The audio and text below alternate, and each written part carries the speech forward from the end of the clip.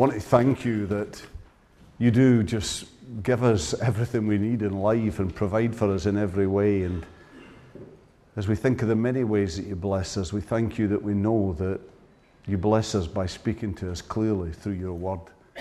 And we pray that this morning that we'll have hearts and minds that are ready to really be open and to hear from you, that you really will speak clearly into our life situation now. And this we pray in Jesus' name. Amen.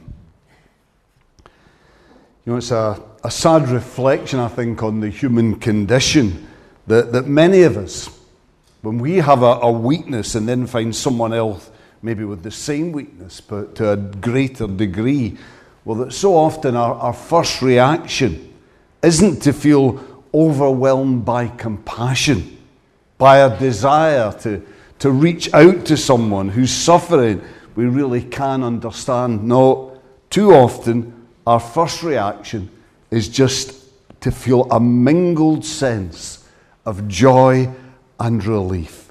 Hooray! There's actually somebody who's worse than me. Now, as somebody who's known as something of a directional dyslexic, what else can you call someone who sets out from Ayrshire for St Andrews and ends up lost in Lanark? That's a fact, and for those of you who maybe come from another country, let me tell you that's just about as close as you can get to a miracle in reverse. But that being the case, let me tell you that I cannot overstress the boon that SatNav has been to me. That lovely lady's voice speaks to me so patiently and so soothingly. I do still get things wrong sometimes. I don't always follow her instructions as I should. Sometimes I go my own way yet again. But you know what's best? When this happens, she never says to me in an exasperated tone, "Where are you going?" She never says, "You've been there 100 times before. You must know the way by now." No, all she says in that same sweet, patient, unchanging tone is recalculating. Recalculating. But do we see here in Acts 16 something of the same kind of problem with the great Apostle Paul? Is he even worse than me? As here, Paul seems to go here, there, and everywhere around the fringes of the Roman province of Asia, which in modern terms is really centered on Turkey and the area surrounding. So was Paul then a fellow sufferer? Can I take heart that I've got at least this in common with this genius? Let's see. As we start off here by looking at their seeming confusion. For you see, here Paul, Silas, and Timothy set off on their second missionary journey. In fact, as you look at it, it would seem that this really didn't start off as a missionary venture at first as such. For what we find in Acts 15 verse 36 is that sometime later Paul said to Barnabas, "Let us go back and visit the brothers in all the towns where we preach the word of the Lord and see how they are doing." And it was for this purpose, after a disagreement with Barnabas about the precise personnel who were to be involved, that they were then commissioned and sent out in Acts 15:40 by the church at Antioch. So you see, really this started off as a pastoral visit to the churches that had already been planted in the first missionary journey. They went out really to check basically that these churches were still growing spiritually, that they were still spiritually healthy, and that any social or physical needs in the congregation were being adequately responded to. For that word visit in verse 36 actually carries within it the idea of visiting the sick and of looking after widows and orphans, although obviously was in order. Paul's pastoral business was quickly concluded. And so this man then, whose heart was full of love for the Lord, of zeal for the gospel, who was so aware of his call as the apostle to the Gentiles, he began to look outward. He began then to look to where next they should take the gospel, this liberating message of God's love and forgiveness and grace extended to all men and women through faith in Jesus Christ. So you see, situated where he was, on the boundaries of the Roman province of Asia, Paul quite naturally began to move towards taking this gospel to the great center of population in that region. And coming from the east, as he was, there was a natural route southwest along the Meander Valley to the most important city in this province, the city of Ephesus. Now you see, we don't know how far they got in this journey. A journey of around 300 miles, probably not too far, before they were stopped in their tracks by the Holy Spirit. Verse 6 talks of how they were kept by the Spirit from preaching the word in the province of Asia. Now we don't know how the Spirit led them here, whether it was a shared inner conviction that they came to, or whether one or other of them was given a word of prophecy, or whether it was some kind of circumstance, something like illness, or perhaps an awareness of some organized opposition orchestrated by the Jews along their route. We don't know. All we know is that Paul and his companions were convinced by the Holy Spirit that the Lord did not want them at this time to go into Asia, Roman Asia, with the gospel. So they then head north, hitting the border of Mysia. And they try to continue north to Bithynia, another Roman province running along the southern shore of the Black Sea. But yet again, they are held back. This time, verse 7 says, by the Spirit of Jesus. Now, the Holy Spirit and the Spirit of Jesus are one and the same.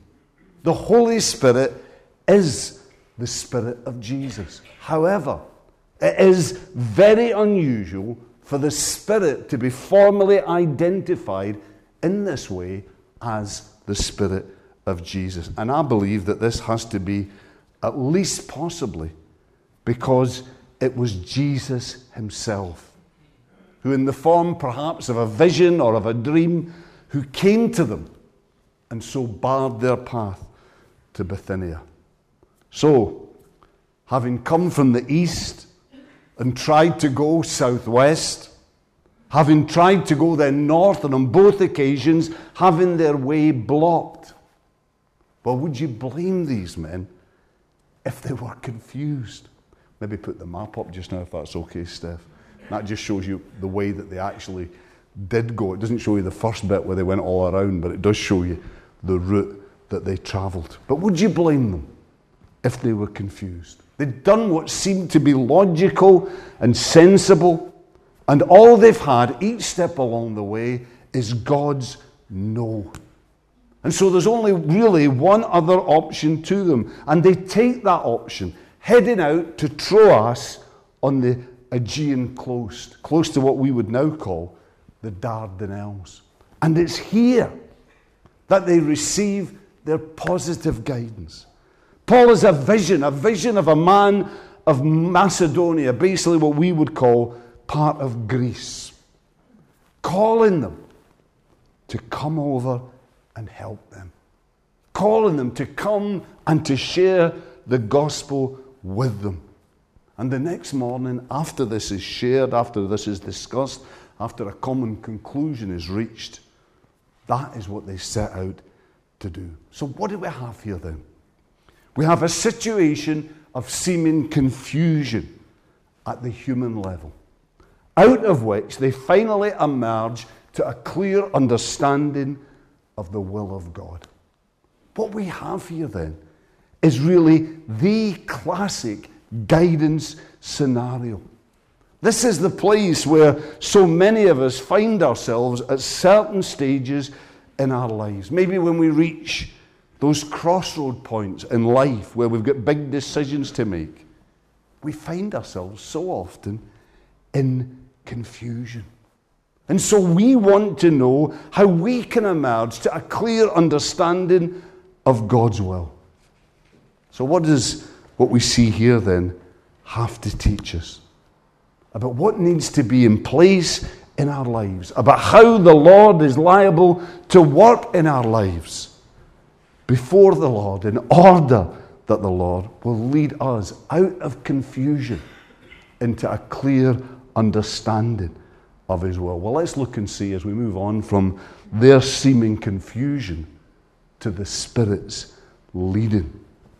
Now, as we look here at how the Spirit leads and how the Spirit guides in this situation, it's important, first of all, I believe, to look at some of the general fundamental principles that we find in the Bible about the guidance of the Holy Spirit.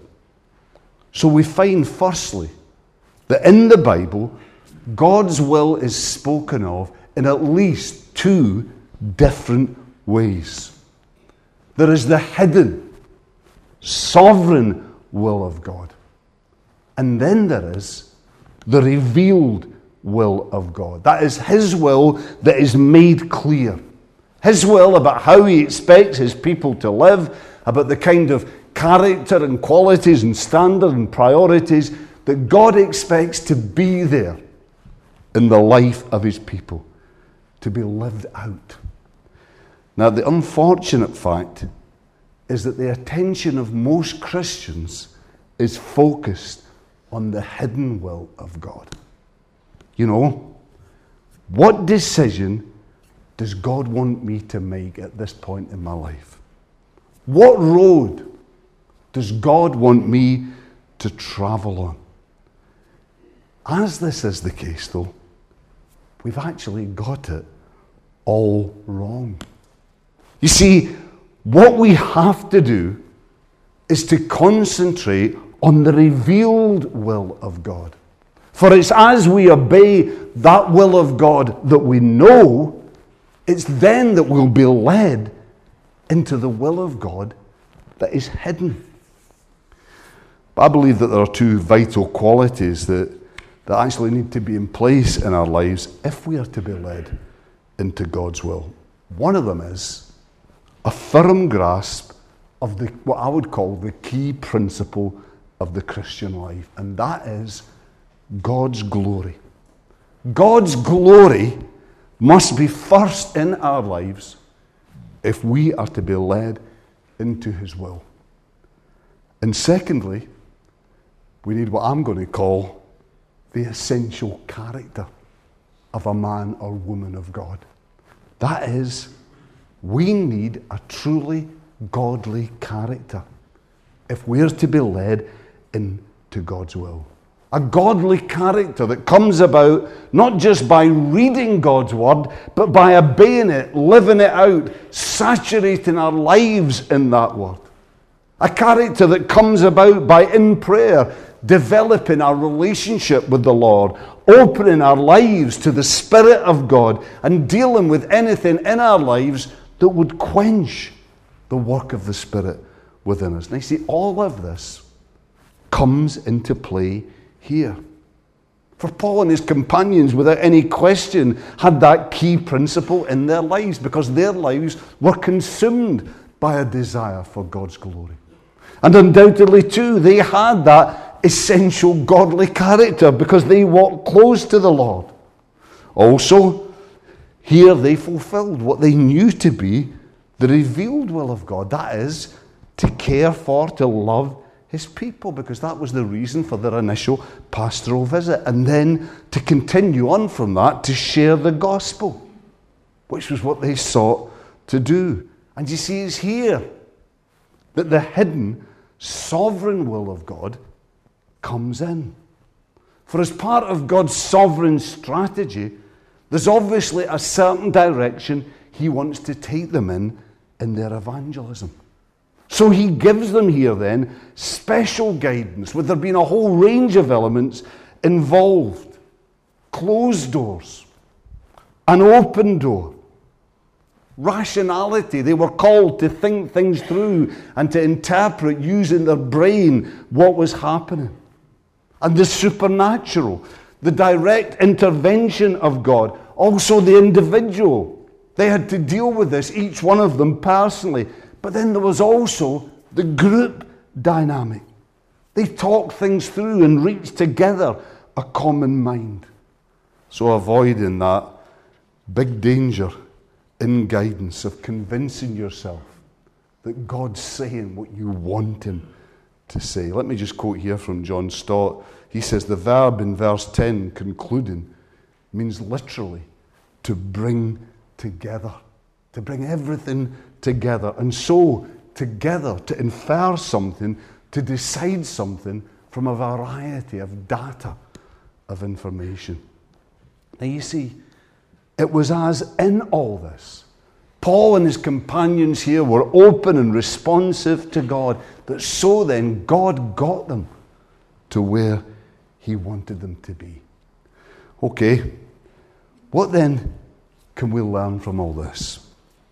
I believe that life's norm is that as we walk in obedience to the revealed will of God, to that will of God that's clearly there in his word as his requirements of his people, what he wants to be the priorities of his people. Yes, and as we so put his glory first, as we walk close to him, so then we will be led into God's way for our lives. That's the norm. However, at certain times in our lives, we may well need special guidance from the Lord. Times when we have got a big decision to make, a big life decision. Times when we come to a crossroads in our lives, when there are maybe ministries that God wants to lead us into, or there's maybe a situation God wants to lead us out of. There's perhaps a surprising direction he wants to take us in. When this is the case, I believe God will give us the guidance we need to get us to that place where he wants us to be. And he can use any or all of a whole range of different options to do this. But what we need to do is we need to make sure that we're truly open to him, that we're ready to be responsive to him, and that we're ready to be balanced in that sense of not just being swept along by our own desires, but also listen to others, to the counsel of mature and wise brothers and sisters in Christ. Well, we've looked here at their seeming confusion. We've looked at the Spirit's leading. Let's just finish by looking at the Spirit's strategy.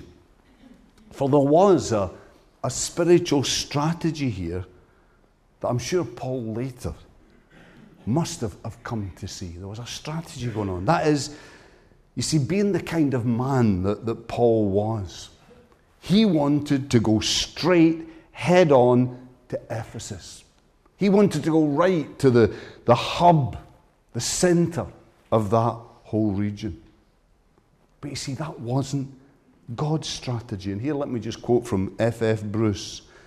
He said that strategic points on the circumference of the circle of which Ephesus was the center were evangelized first. In Macedonia and Greece, as well as in South Galatia. And then he completed his work in that whole area by nearly 3 years of ministry at the center. And he finishes, the supernatural monitions did not spoil Paul's strategy, but improved it. You see, enthusiastic, impetuous Paul, he wanted to go and to crack that tough nut straight away. The Lord, though, instead, he wanted Paul and his team trained and tried and tested before they took on that big job. And I'm sure that by the time he finished his ministry in Ephesus, that Paul would have grasped what was going on, and he would have been ready to acknowledge that God was right, that what had been done was what had needed to be done. But you know something? There was an even greater dimension of spiritual strategy here. An even greater work of spiritual strategy going on that I don't believe even Paul could see. Not even with the benefit of hindsight would Paul ever have been to grasp this. Because you see, Paul, as we all are, he was a man of his time. He was a man of his culture. And so he thought always in terms of provinces. That's what his world was about, Roman provinces. And because of that, he wanted to go to Ephesus. He wanted to go to this city that was very important in the Roman Empire. And left to his own devices, there seems little doubt that as he'd done this, that he would have got drawn more and more into Roman Asia, which was his own home province and where his heart lay. So you see then, as God got Paul to Troas, and as he then got him over the Aegean Sea to Macedonia, which has now been largely subsumed into what we call Greece, as far as Paul was concerned, he was just passing over the Aegean Sea to a less important province. That was it. What Paul couldn't have fully grasped as a man of his time is that what he was actually doing was he was taking the seed of the gospel and planting it in another continent, the continent of Europe. And that it was here that the gospel was truly to take root. That the gospel was to spread across this vast continent, that tribes and nations and peoples were going to turn to Christ, and that it was from here, from Europe, that in due course the gospel was then to fan out to Africa, back to Asia, to the Americas, Australasia, to the very ends of the earth. Paul couldn't have fully grasped this. You see, there was a dimension to the sovereign spiritual strategy of God that simply lay beyond him. I want to say, I believe we'll find exactly the same as we walk with God and God leads us in our life. That there will be times when, with the benefit of hindsight, when we can look back and say, now I see. Now I understand what God was doing there, why that had to happen. But I tell you, there will also be other times. There'll be times when we will not understand why the Lord has led and guided as he has. Why what has happened has happened. We won't understand it this side of heaven. And then all we can do is, with Paul, obey what the Lord is saying. Follow where God is leading. That's all we can do. But let me again, though, just assure you and finish by assuring you that if we follow the revealed will of God, if we follow the Word of God that we know, the Word of God that's clear, that's there in His Word, that speaks of His requirements of His people, of what He wants to be the priority of His people, if we follow that will, and if we put His glory first in our lives, if we seek to walk close to Him, if we commit ourselves to be open and responsive to Him in every way, then be certain God will get us to where He wants us to be. God will achieve in our lives, and He will achieve through our lives what He wants to achieve. He did it for Paul. He'll do it for us, if only we are ready to truly seek Him and then to follow Him wherever He leads. Let's come and pray together. Father, we just want to bless You that You do lead and guide us by Your Spirit, that You lead and guide us through Your Word, that You lead and guide us through circumstances, through the counsel of our brothers and sisters. You lead and guide us in so many ways. Sometimes we see and sometimes we understand, but at other times It's simply a matter of following you, of being obedient to you, of just seeking to glorify you and honor you in every way. Lord, may we be a people who really do live for the glory of God. In Jesus' name we pray. Amen.